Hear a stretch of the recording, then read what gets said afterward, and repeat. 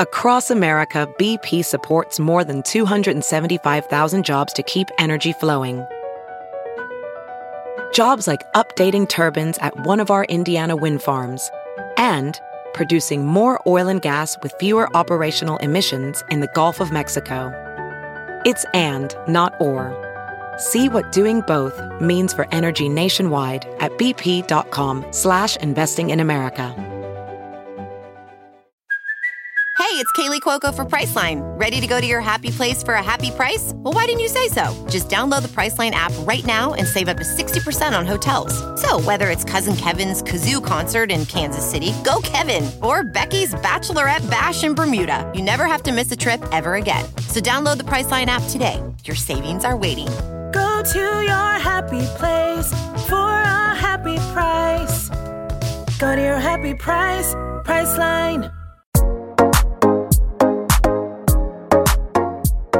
Hello, everyone, and welcome to Freckled Foodie and Friends, a podcast focused on making healthy living approachable, hosted by yours truly, Cameron Rogers. Hello, everyone. Happy Friday. It's Cameron here. I am joined remotely with Jerome Nathaniel, who is the Associate Director of Policy and Government Relations over at City Harvest. I was put in touch with him through his wife, who is part of the Freckled Foodie family, and mentioned that he would be interested in potentially coming on here to talk a little bit about, in general, what City Harvest is doing during COVID-19 and quarantine, but also on the racial discrepancy of COVID-19, given how it is impacting different races so much in a greater impact. So welcome, Jerome. Thank you for joining us.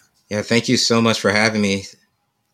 I'm so happy to have you. I also love when I have males on here because it's not as often, and I do have like a bit of a male following, and so I think just bringing both genders to the table on the show is always important as well. So to kick things off, how would you define success? For me, I would say success is embodying the values of my family or doing right by my family and my culture.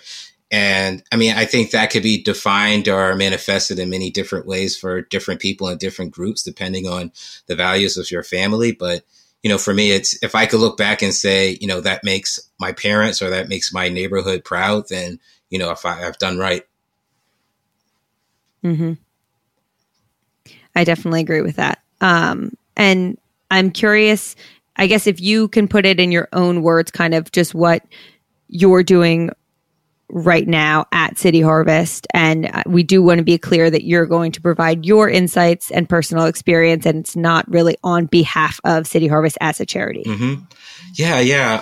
And, just to take a step back, I definitely want to talk about all the City Harvest work and, what we're here for today. But if we could just take, maybe 10 seconds even just to have a moment of silence for George Floyd, I think that, yes, would mean a lot for me. Let's do it. I agree. Yep.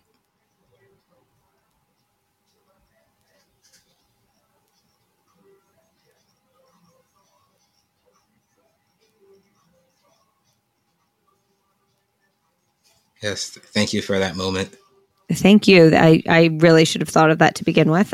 So thank you for bringing that up and doing that with me. And I do want to mention to everyone that's listening, we're recording this right now on a Monday that the past weekend has been incredibly emotional, specifically for Black people, given everything that has happened.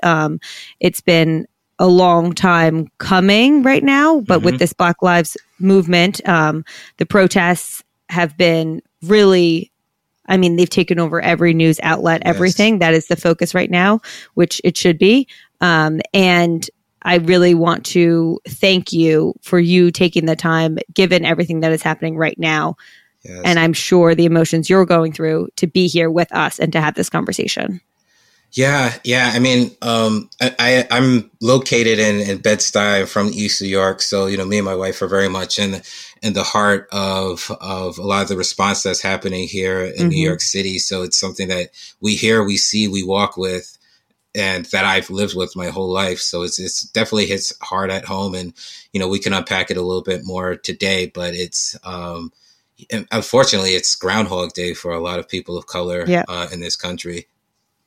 Yeah, I was having a conversation with someone, and I was talking to my sister, and I said, like, I am so emotional because I'm so angry with myself that this has always been something I've been aware of and I've obviously cared of, but I've never really put in the time or effort to do the work and educate myself further. And I said to her, like, I haven't been able to sleep for the past 3 days. And then I get mad at myself because I don't deserve anyone's sympathy or tears or caring. Like, the feelings I'm feeling are the emotions that people of color, specifically Black people right now, feel every single fucking day. Yeah. So who am I to be like, oh, I can't sleep because now I'm doing the work? Like, these are emotions that weigh heavily on Black people's minds from the moment they wake up to the moment they go to bed. And I think that's a big realization for specifically white people right now who are leaning in to do the work and to educate themselves as just a first step, since this is a lifetime journey. It's not just going to change overnight. But I think that was a big realization that I'm hoping people are having, that the emotions they're feeling are ones that are felt every day by people of color, specifically Black people, with what's happening right now. Yeah, exactly. It's micro, it's macro, it's internalized, honestly. Yeah. And one of the articles I read actually that I talked about on my stories, but was by the Washington Post, and it was what white Americans can learn about racism from the coronavirus. I don't know if you read this piece, but this is really what sparked my interest in the racial discrepancy of coronavirus and its impact on different races. And it was eye-opening for me because the article, and I'm going to paraphrase it, and I'll link the full article in the show notes, but it was saying this fear that people are having of leaving their house, or their fear for the security of their job or their health, are emotions that people of color feel on a daily basis, and that's what racism feels like.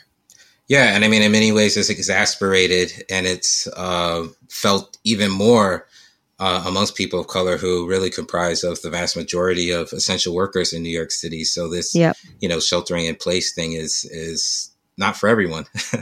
Yes. And I also had that debate where I felt guilty that I was relying on, for instance, like Instacart or Postmates or Seamless for doing grocery shopping. And I was like, why am I relying on all of these other people? I'm fine. I'm a healthy young person. I'm not at high risk. I should be also going to the grocery store. But then I had a few messages that were like, well, also on the flip side, the people who are doing this work, this is their job. And with unemployment where it is right now, like, they need to be paid more than maybe I do. So then should I give them the job or like hire them to be making the money that they need to be making through their job? Yeah, I mean, it's definitely very complex. I don't think there's any, silver bullet on something like that because, you're trying to balance public health with, essential activities or tasks and, just also caring for the community and your brothers and sisters. So, I think everybody from all walks is, sort of conflicted with something like this. Yeah. And one of the statistics that I'm sure has been updated, but I had the article in front of me, was saying that the Black counties account for 22% of all counties, but have 52% of coronavirus cases and 58% of deaths from COVID-19. So it's very clear that Black people are being impacted way more severely by COVID. And is that something that you can speak to from work you've done or what you're seeing? Yeah, definitely. So I think I know I jumped around a little bit, but no, that's fine. That's what the show's all about. Yeah, I could take a step back and first answer your first question about what City Harvest is doing or what we're seeing. And then, I could dive a little deeper into some of the layers of the racial disparities in COVID-19, food insecurity. And, we'll probably find that story sounds near identical. And you can almost not even use the word COVID-19 once. You might think I'm telling the same story about why food insecurity affects people of color more, why COVID-19 affects us more, why criminal injustice affects us more. It's really that same story rooted in racism and a system that was built and evolved from our country's history of slavery in many ways. But so for City Harvest, we've been around since 1982. So it's been about 38 years since we've been doing this work. And we've been rescuing or picking up surplus food, donated food, or mislabeled food from 2,500 different retailers and donors. That includes farmers markets. For instance, the farmer might not want to drive all the way back up to the Hudson Valley with his leftover produce. So he's donating that to City Harvest. So City Harvest picks up that food from all those donors. And then with a fleet of 22 trucks, we're delivering that food free of charge to a network of 400 different pantries, soup kitchens, shelters, and emergency food programs across the 5 boroughs. So we've been doing that work well before COVID-19 in 1982. Right. So you can imagine that we've seen things like natural disasters like Sandy, things like financial disasters with the Great Recession, public health disasters like COVID-19. And honestly, I think more important to remember is that we saw this 4 or 5 months ago when we had record prosperity in the economy. There were still 2.5 million New York City residents that were below the self-sufficiency standard, meaning that they didn't have adequate income to afford their groceries and afford childcare, transportation, housing in this expensive city. So before and after COVID, City Harvest was still moving a lot of donated food to families in need. But what we found after COVID-19 is that we went from having a projection of donating 64 million pounds of food to pantries and soup kitchens to serve 1.2 million New Yorkers.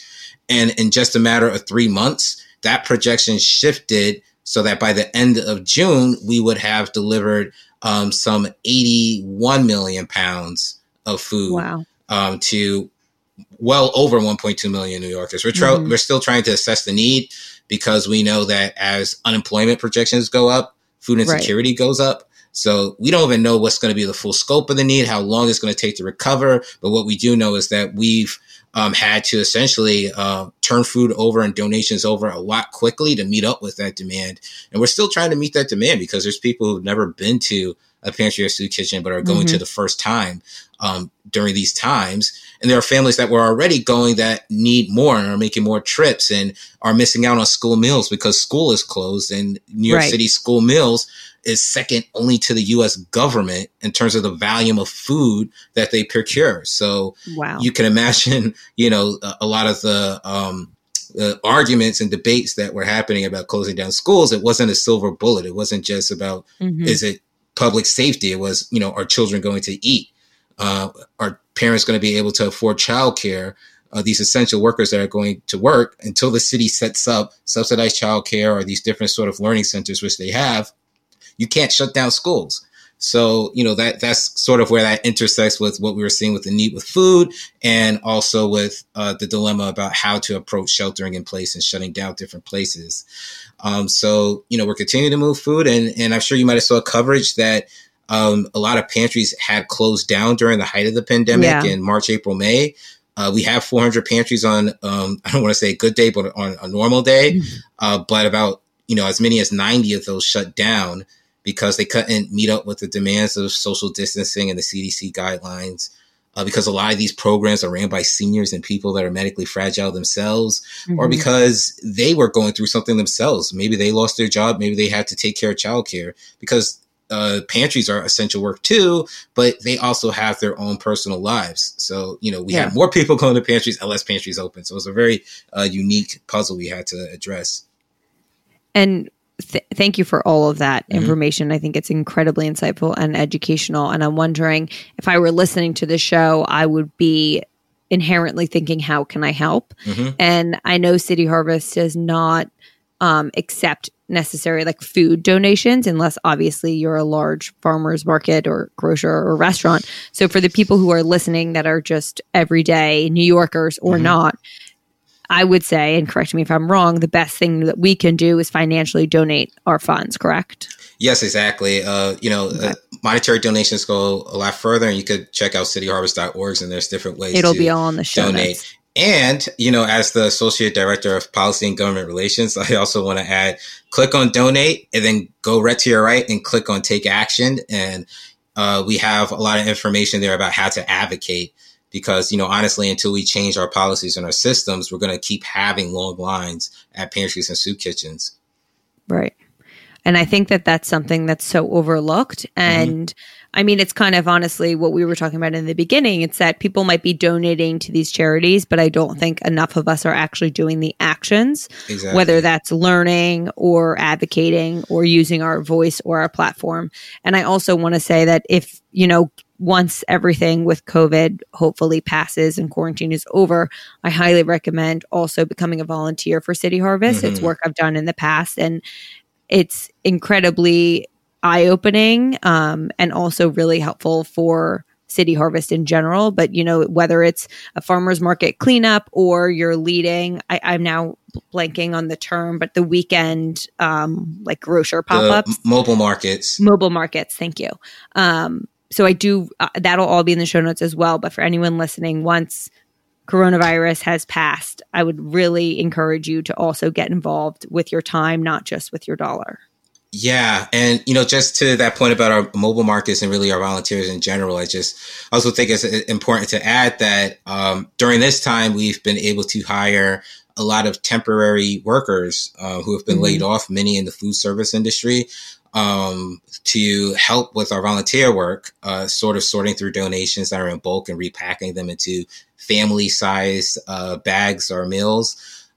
Because we know that, a lot of people are out of work and we still also need that support from volunteers. So that was a way to sort of give back and also to sort of manage who's coming in and out of our warehouse because, we know from COVID-19, you want to try to have that same group of people going in and out of a space instead of a revolving door of volunteers. I'm sure that's incredibly helpful for you guys, but also for those workers to now have work. Yeah. So, as always, City Harvest has figured out a way to make good better. And then in terms of what you're seeing right now, I know you mentioned that a lot of food pantries are closing when there's obviously a higher demand, but what are you seeing in the different communities when it comes to race and the discrepancy of which COVID is affecting different communities?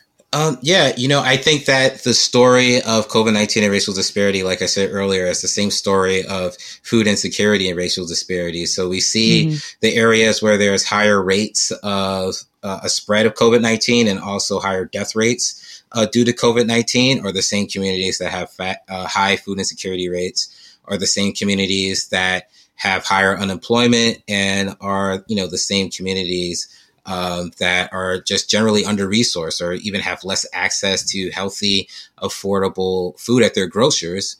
And even if there was healthy, affordable food, they lack the income from, a well-paying job to access those fruits and vegetables that are healthier in their community. So there's definitely an overlap. We see there was an article in Gotham that had this interactive map of where they had some of the highest per capita rates of COVID-19. And the top one was actually where I grew up, Roughside Starrett City in East New York.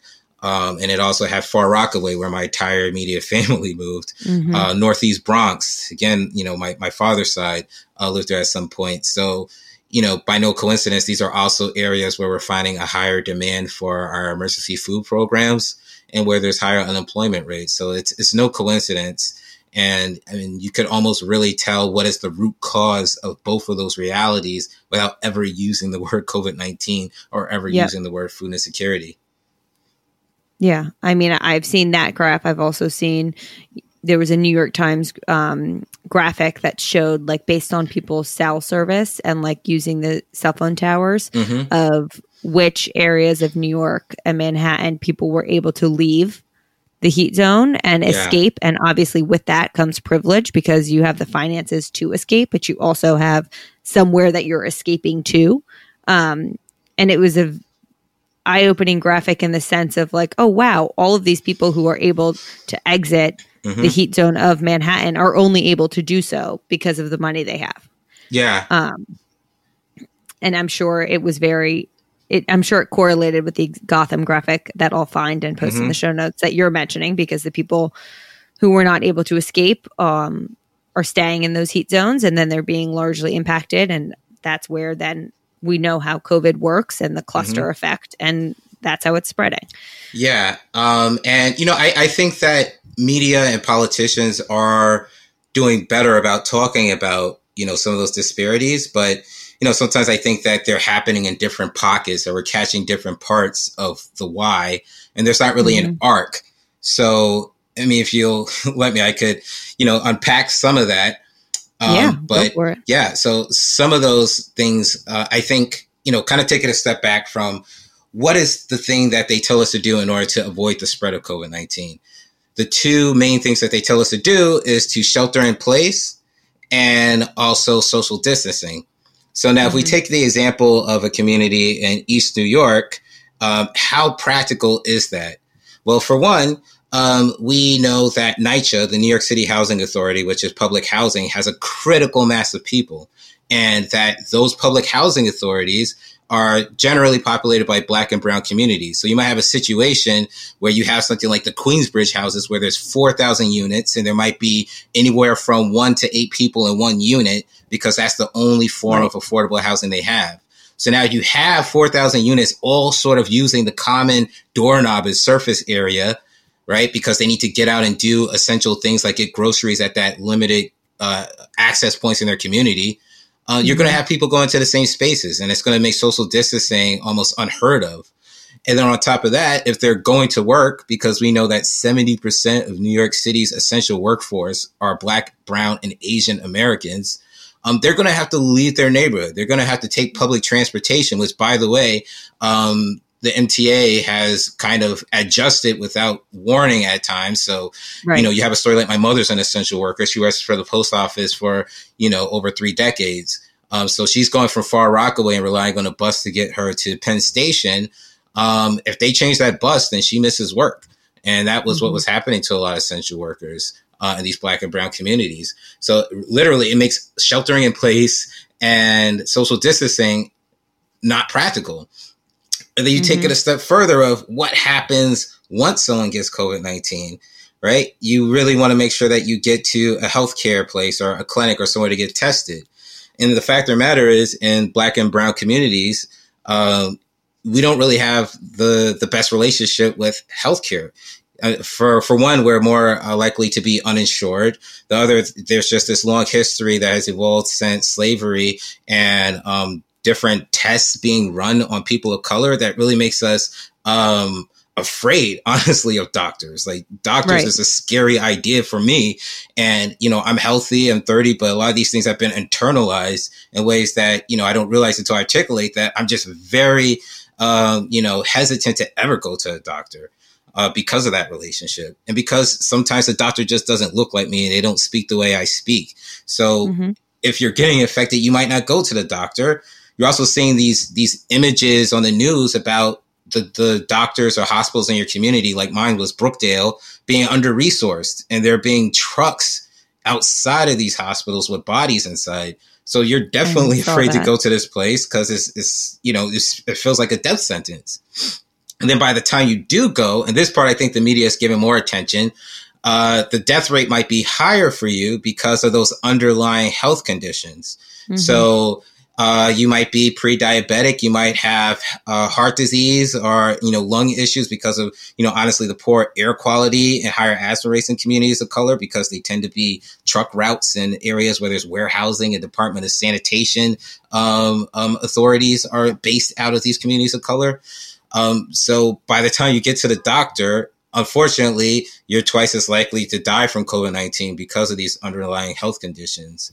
So that's sort of like the big picture of all those things that are connected.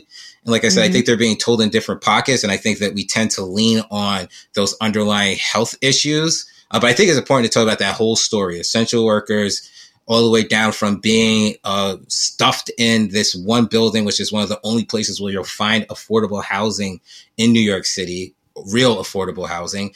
And then it leads to, eventually going to the doctor, and unfortunately, those higher death rates. So there's a lot that happens that goes into it before that even happens. There's so much, and I really appreciate you unpacking that for all of us listening, because I think it was really informative. But I also think that right now, and correct me if I'm wrong, but how important it is for white people who do make up, I assume, based on like profile pictures of people who DM me. I don't have actual statistics, but I assume that white people make up majority of my community on Instagram and therefore my podcast listeners.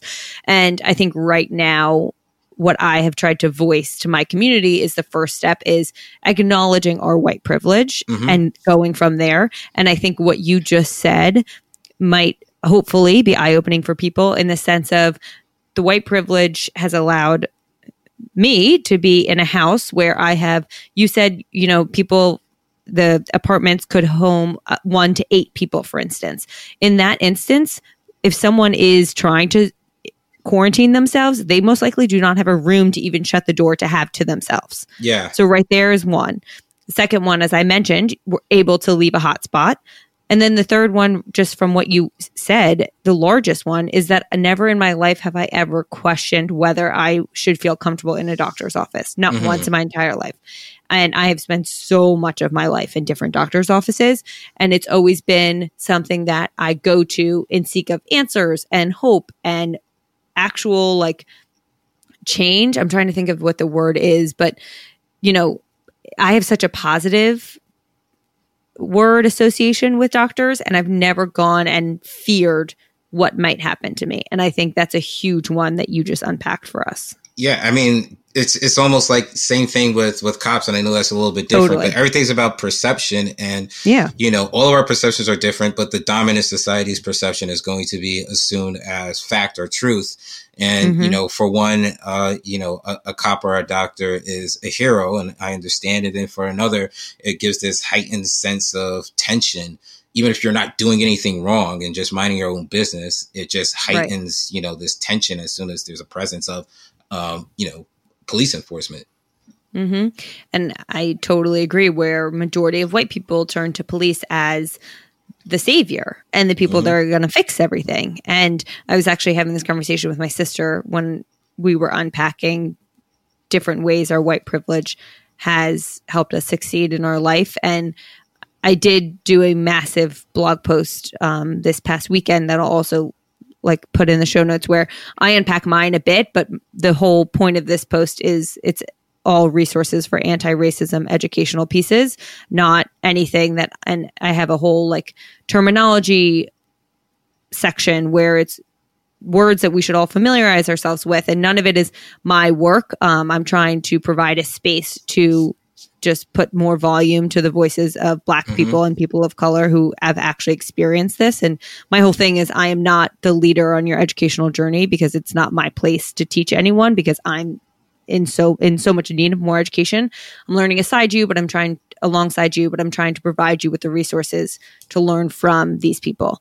And in that, I was unpacking my white privilege with my sister. And one very, very obvious example for me that I still think about all the time is I was not arrested technically, but I was taken from a party when I was 15 by the police.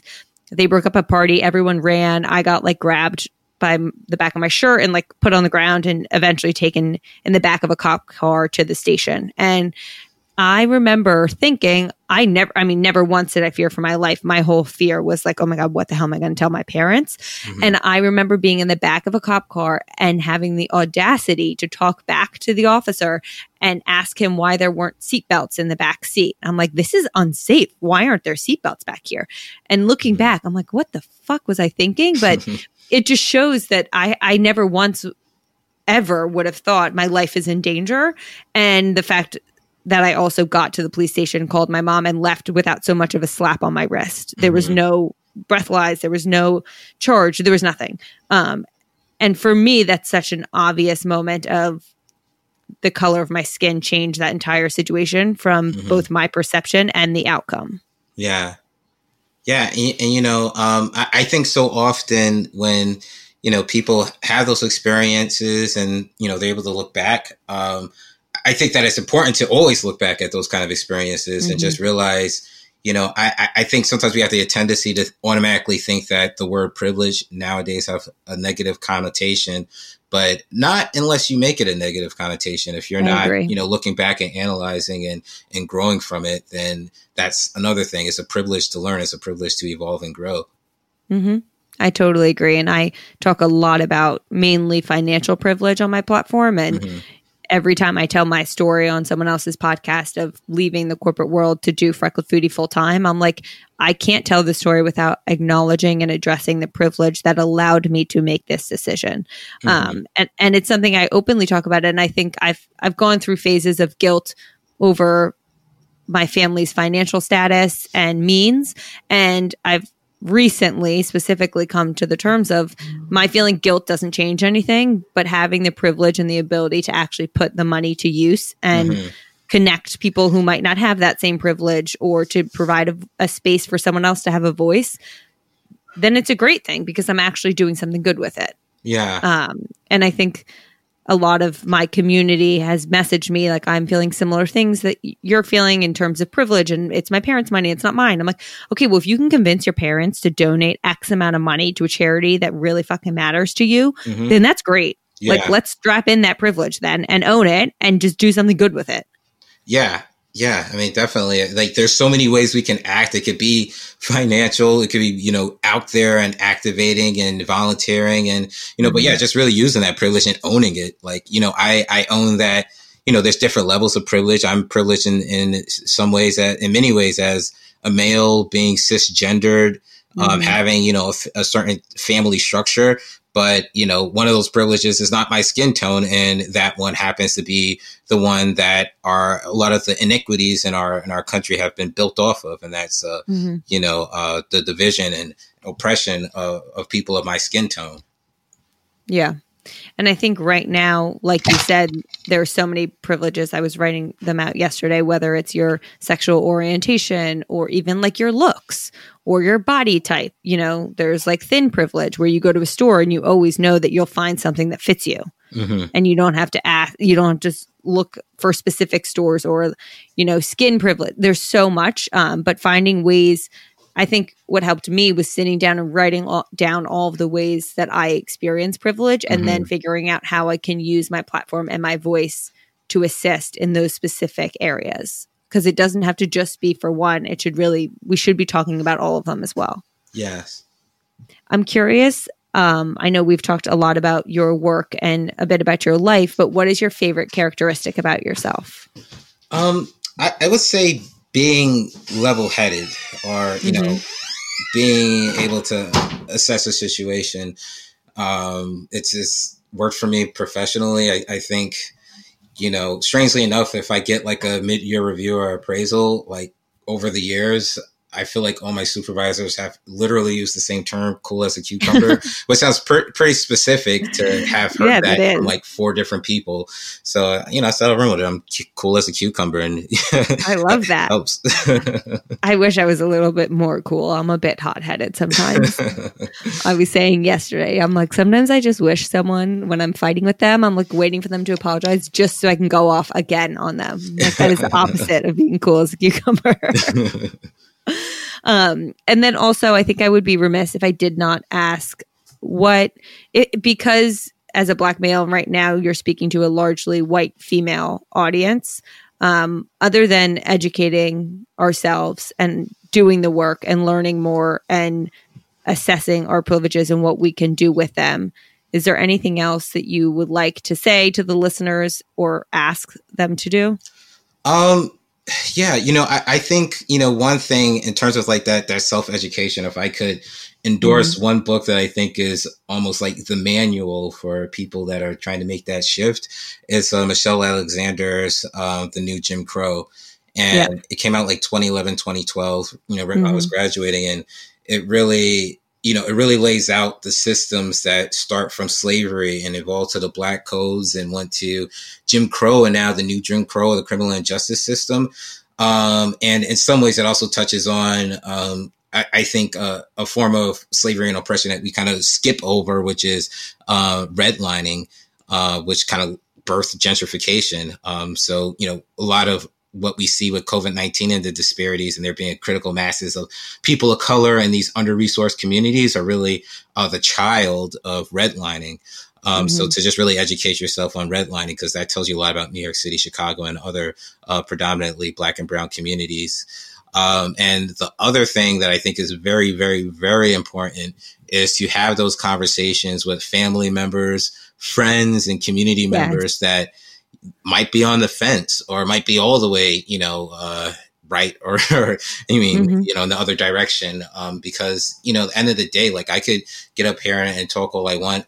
But it's not my responsibility to convince your family members. And B, you're their family member. They're going to listen to you more than they would ever listen to me, especially if they're not, didn't have the awakening yet. So, I think those are two important things.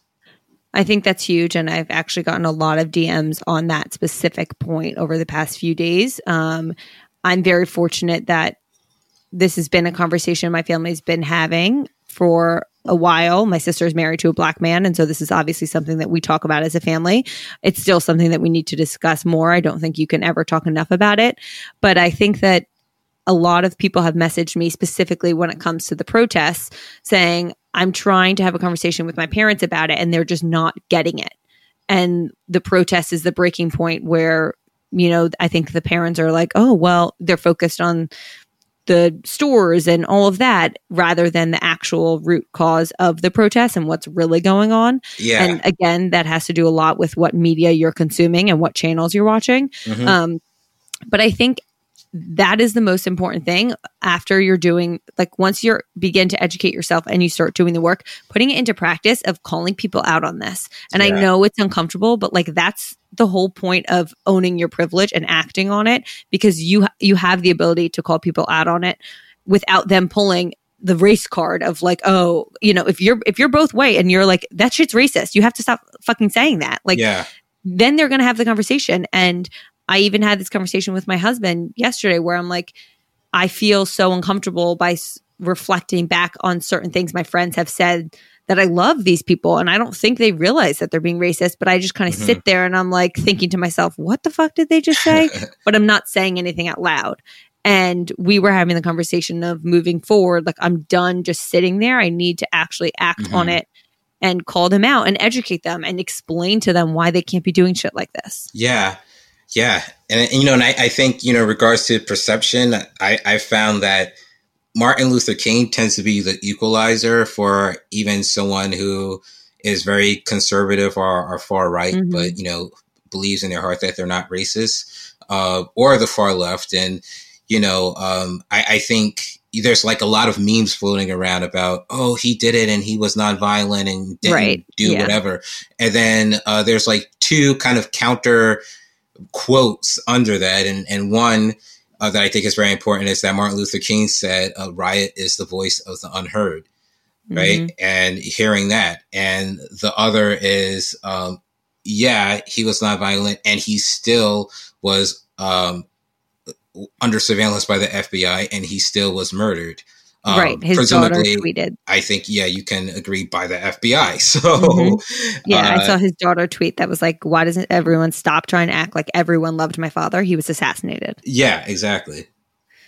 I also think The Daily Show had an IGTV that I linked in my post that I thought he did an amazing job of really just laying it out simply of if you care more about the businesses that are potentially being looted or, the glass windows are shattered right now than the actual Black lives that have been killed, then you're part of the problem. Yeah. And that just lays it out very simply. Yeah. In my opinion. Well, thank you so much for doing this and for speaking with us and having this conversation. And before we close, I do bring it a little bit towards food. I ask what the 3 ways to your heart through food are. So it can be as generic of like a food genre or specific as an exact meal from an exact restaurant. Yeah. I would say one is the food being local. I mean, I can have a salad and it's just, I don't want to say just a salad, but it might just be a salad for me. But then as soon as you tell me that the kale came from somewhere upstate, then suddenly like I want to know the story and it tastes like 5 times better than if I just didn't know it mentally. So isn't it funny how that happens? It's so true. Yeah. I think the other thing is having like surprise meals without me having to like say what I wanted to eat and it's just made for me. So I don't know, like today I might want sweet potato fries, but I don't want to have to say that's what I want, but just kind of like walk in somewhere and it's like, wow, it's exactly what I wanted. So just appears in front of you magically. Yeah. And I think the other is, you know, I'm an avid fisherman. So cool. I enjoy just, you know, working for what I eat. You know, even if it's a community garden plot I have here in Bed-Stuy, or if it's the fish I caught out in Sheepshead Bay, Brooklyn, it just feels good to say like I was, you know, personally a part of my food cycle. That's very cool. I agree with that. I can't wait until I'm out of my apartment eventually later in life to have access to grow a little garden and grow some vegetables and fruits, because I think there's just something so different about it. Yeah. Well, thank you so much, Jerome. I really appreciate you coming on here and sharing your story and your views with my audience. I usually ask people for their handles, but I know that this is different. So I'm going to plug like City Harvest and everything. And I'll ask you for a bunch of links if you want to plug anything to put in the show notes. Yeah, definitely. I have tons. All right, well, good. Well, thank you so much. Yeah, thanks so much for having me. Appreciate it. Be healthy. You too. Yep. All right. Thank you all so much for listening to today's episode of Freckled Foodie and Friends. I thoroughly hope you enjoyed it. If you could be so kind, I would greatly appreciate a rate and or review on whatever platform you use to listen to your podcast. Currently, this one's available on iTunes, Spotify, or Google Play. Please subscribe to make sure you're up to date with new episodes coming at you every Friday morning. If once a week isn't enough of me, please follow along on my most active social channel, Instagram. Find me, my unedited videos, recipes, random rants, and info for all my other social channels on there, @Freckled Foodie.